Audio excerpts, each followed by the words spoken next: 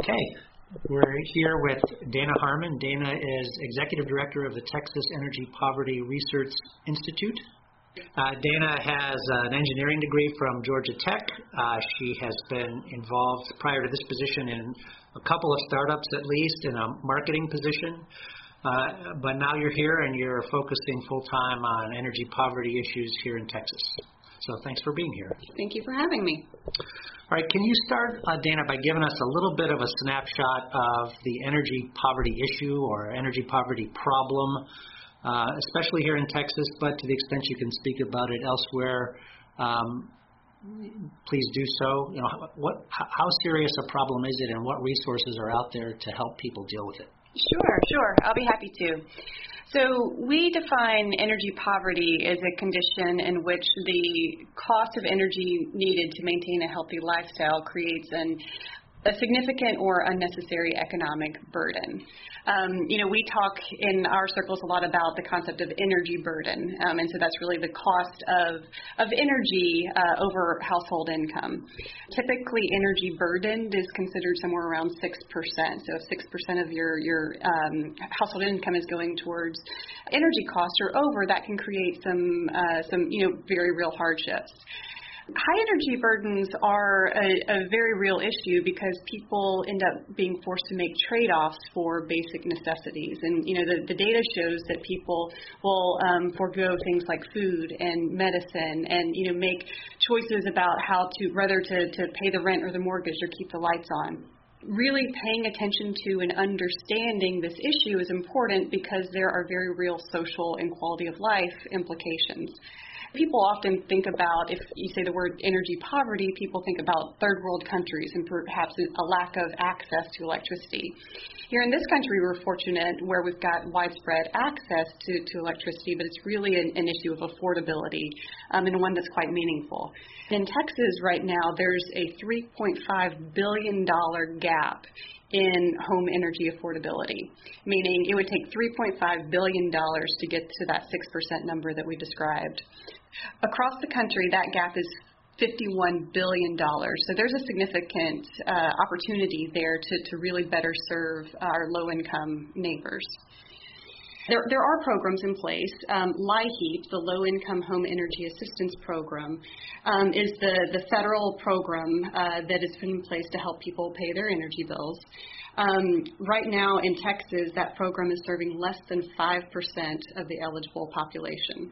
And that's not less than 5% of the total population. That's the eligible population for the program, which is the group of people at or below 150% of the federal poverty level. So there's really a need for more and better solutions that can help address this issue. Okay, so I want to talk a little bit about, or get your thoughts about the green transition and how it might affect this vulnerable population that we've been talking about. We often say that transition to a greener energy mix is likely to help the most vulnerable because climate change has a disproportionate effect on poorer and socioeconomically distressed populations in the first place. So to the extent that we can address climate change, mitigate it, we are likely to avoid some of those adverse effects that they suffer, right? We are aware of that sort of distributional side of the coin, but we don't talk as much about the possibility of the green transition itself having disproportionately negative effects on those same vulnerable populations in the form of higher costs or shifts of costs toward them. So I want to get your thoughts on some of those issues. And there's sort of two ways I think about this. The first way, and let's talk about this first, is that people who have modeled a zero-emission electric grid of the future almost invariably find that at the end of the process we have electricity that is at least a little bit more expensive than it is now. If it's 100% renewable, it's probably significantly more expensive than it is now. And a dollar of additional cost to a person who has fewer dollars is a bigger hit. And so I want to get a sense of what your organization thinks about that, or how you plan to address that as a research organization. One of the things that we're trying to do as a research organization is, in addition to kind of shedding visibility on energy burdens and how they're experienced by different populations. We also want to try to draw our system boundaries as such that we are tracking financial, social, and environmental effects of the transition as it takes place in a way that we can understand the implications. If we do make a change in a rate design, for example, we're watching the effects on low-income communities specifically and making sure that negative effects aren't being experienced.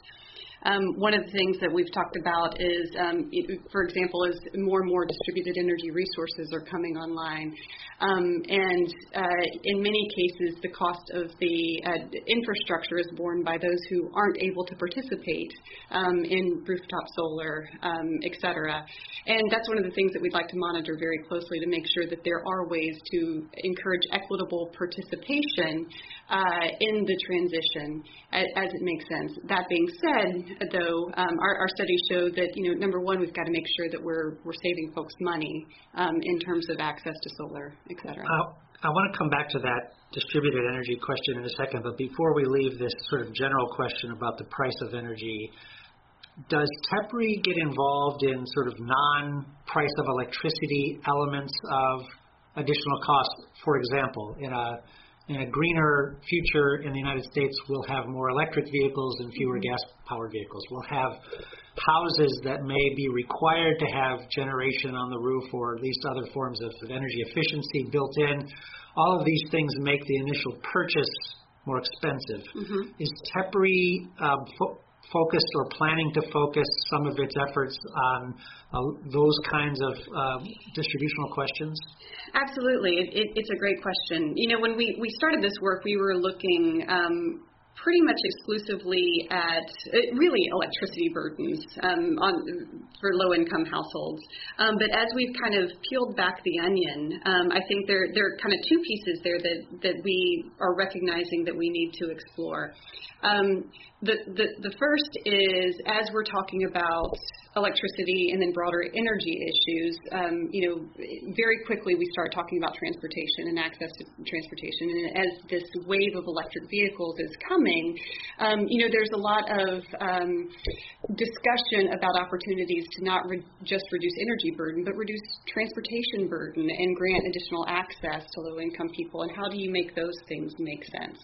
In that discussion, we found ourselves in very deep conversation with the housing community, with community development corporations, and trying to understand really what's driving affordable housing and where it's built and how. And when that happens, how do we make sure that there's the right mix of both energy efficiency retrofits as well as, where it makes sense, access to solar and potentially EV charging stations. And so I think that we are sort of necessarily, by the nature of this work, expanding, drawing our boundaries more broadly, because those are very important parts of the equation. Poverty is a complex and multidimensional phenomenon, and these relationships between energy and housing and health and transportation are all very interconnected in the lives of people, of real people. And I think it's our responsibility to make sure that we're looking at the interplay between each of those aspects so that we're better serving our communities. The other point of the question that you just asked, or at least the way that I interpreted it, was about access to capital, access to resources. And traditionally, the low-income community has had limited access to be able to make investments. And, especially given the high population of renters, of people that don't own their own homes, and what opportunities are we offering for people who want to participate, perhaps in the clean energy transition, but may not have the access to capital or the resources to do so. And so I think it's really a suite of solutions that are going to be demanded by this population that will evolve over time. Yeah. So let's turn to the participation and issue you raised a couple of times in connection with distributed solar or distributed energy resources. Well, let's start by sort of acknowledging that people who put solar on their roofs sell some of the excess generation from those solar panels back to the grid, and they sell it at a rate that's higher, considerably higher than a utility scale solar generator gets when they sell their resources to the grid. Typically, the people that invest in rooftop solar don't have the kind of access to capital problems that you just mentioned. They tend to be relatively well off compared to the other participants on that same section of the grid. And so one of the problems we worry about, one of the distributional issues we worry about is how can we facilitate the participation of other people in this distributed solar market. And I understand that TEPRI's sponsored some projects or some research that deal with this issue. Could you talk a little bit about that? Sure, yeah. I really do like this topic a lot. And there are two projects that I'd like to bring up just as examples of some of the stuff that we're working on. So we are working with a municipal utility and a solar developer here in Texas on a low-income community solar program design. And as part of that effort, one of the exercises that we went through was basically a landscape analysis of low-income community solar programs across the U.S., kind of understanding what's out there, what's working, what lessons learned can we take advantage of.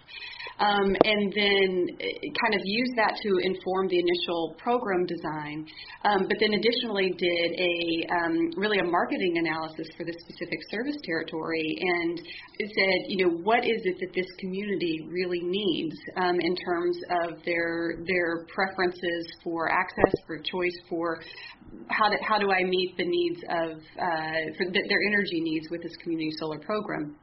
I've got some really, really interesting findings, and for this particular service territory, for example, we ended up doing a market segmentation of the low-income community and came up with 3 really interesting consumer profiles, which were made up of kind of a young up-and-comer who may not be low-income his entire career, but is now, just because young, probably doesn't own his own home yet, probably doesn't have kids, but, in his future. And he was part of our target market for this program. There's another group that we called the responsible citizen, and these were hardworking citizens that are, very involved in the community, but teachers, firefighters, policemen, EMT workers, many veterans were involved, and, who want to invest in their community and do good for future generations by investing in solar, but also are looking for the savings because they're pinching every penny.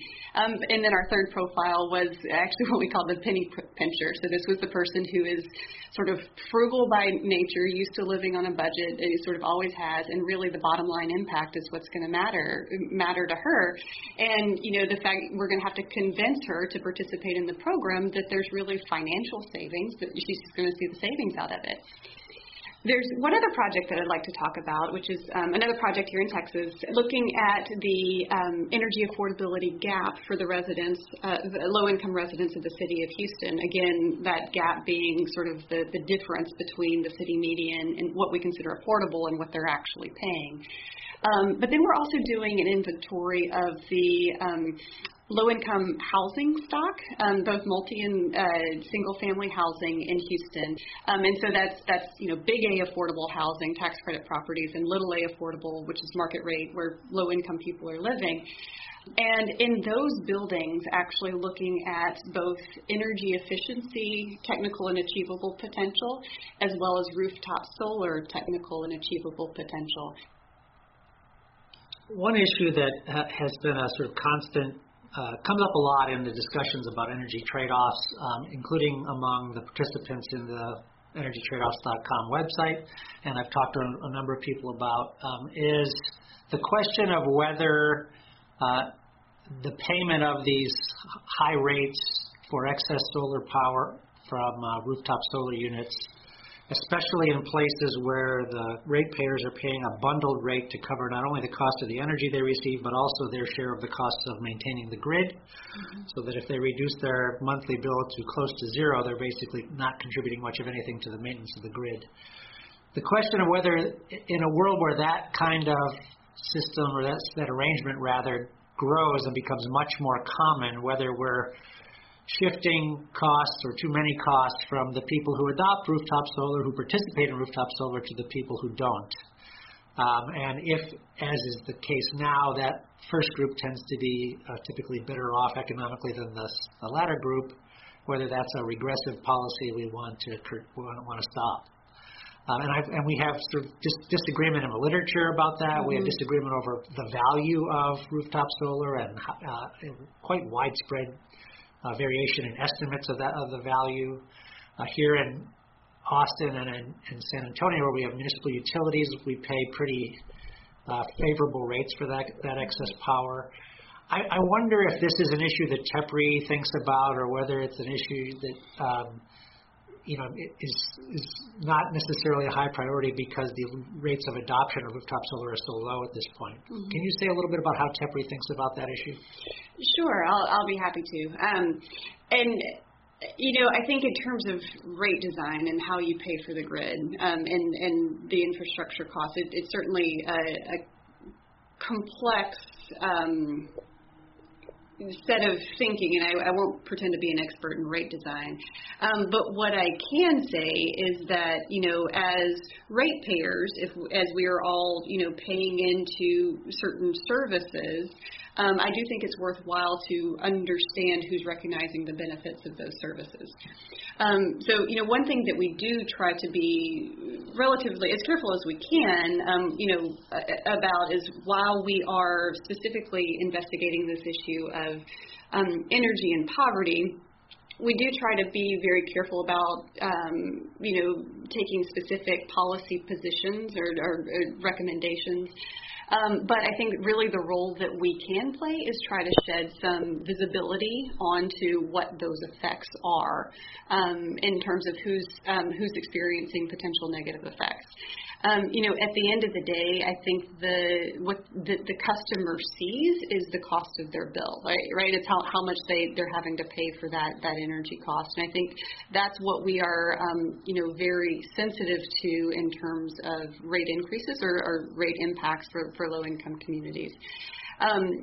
It's a tough one, right? It's a tough problem, and I think that I think really our challenge is to kind of keep all of these variables in our minds at the same time, as we're figuring out how to navigate this transition. And I commend you and your colleagues and kind of the others who are really starting to make sure that these equity issues and access for all and sort of these conversations are happening all over the country.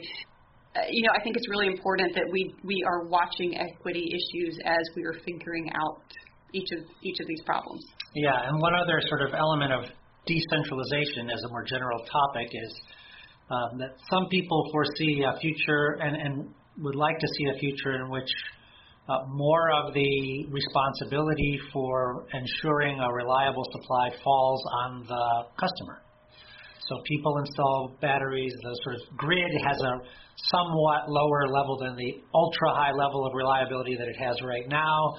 And if you want to maintain those high levels of reliability or cover those times when the green grid isn't providing you with electricity, you have to invest yourself in something, whether it's your own generation or batteries or whatever. And that's another one of those situations where sort of access to capital and the value of a dollar is going to matter to some people if we're putting that responsibility on them. And so, I agree with you. We don't want to lose sight of these issues as we envision these ideal worlds of the future. Absolutely agreed. And I'm not. I don't.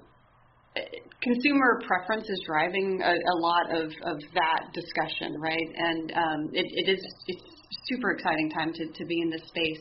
I do think there's progress to be made in terms of innovative financial models that can provide access to people who traditionally have had poor credit or no credit. I think that there are innovative ways to sort of de-risk some of those investments in a way that can enable a market that do allow more people to participate. And we've had several really interesting conversations with Connecticut Green Bank, for example, some of the work that they've done up there. And there's a new, actually I think they have a spinoff that they're looking to take nationwide called Inclusive Prosperity Capital, which is taking some of the work that they're doing and saying, okay, how do we make sure that everyone has access to capital financing required to make some of those investments? Does any of that address the issue you mentioned earlier about the mismatch of incentives when you have a renter versus a building owner? Unfortunately, no. I feel like that, the split incentive issue is certainly, it's a tricky one. And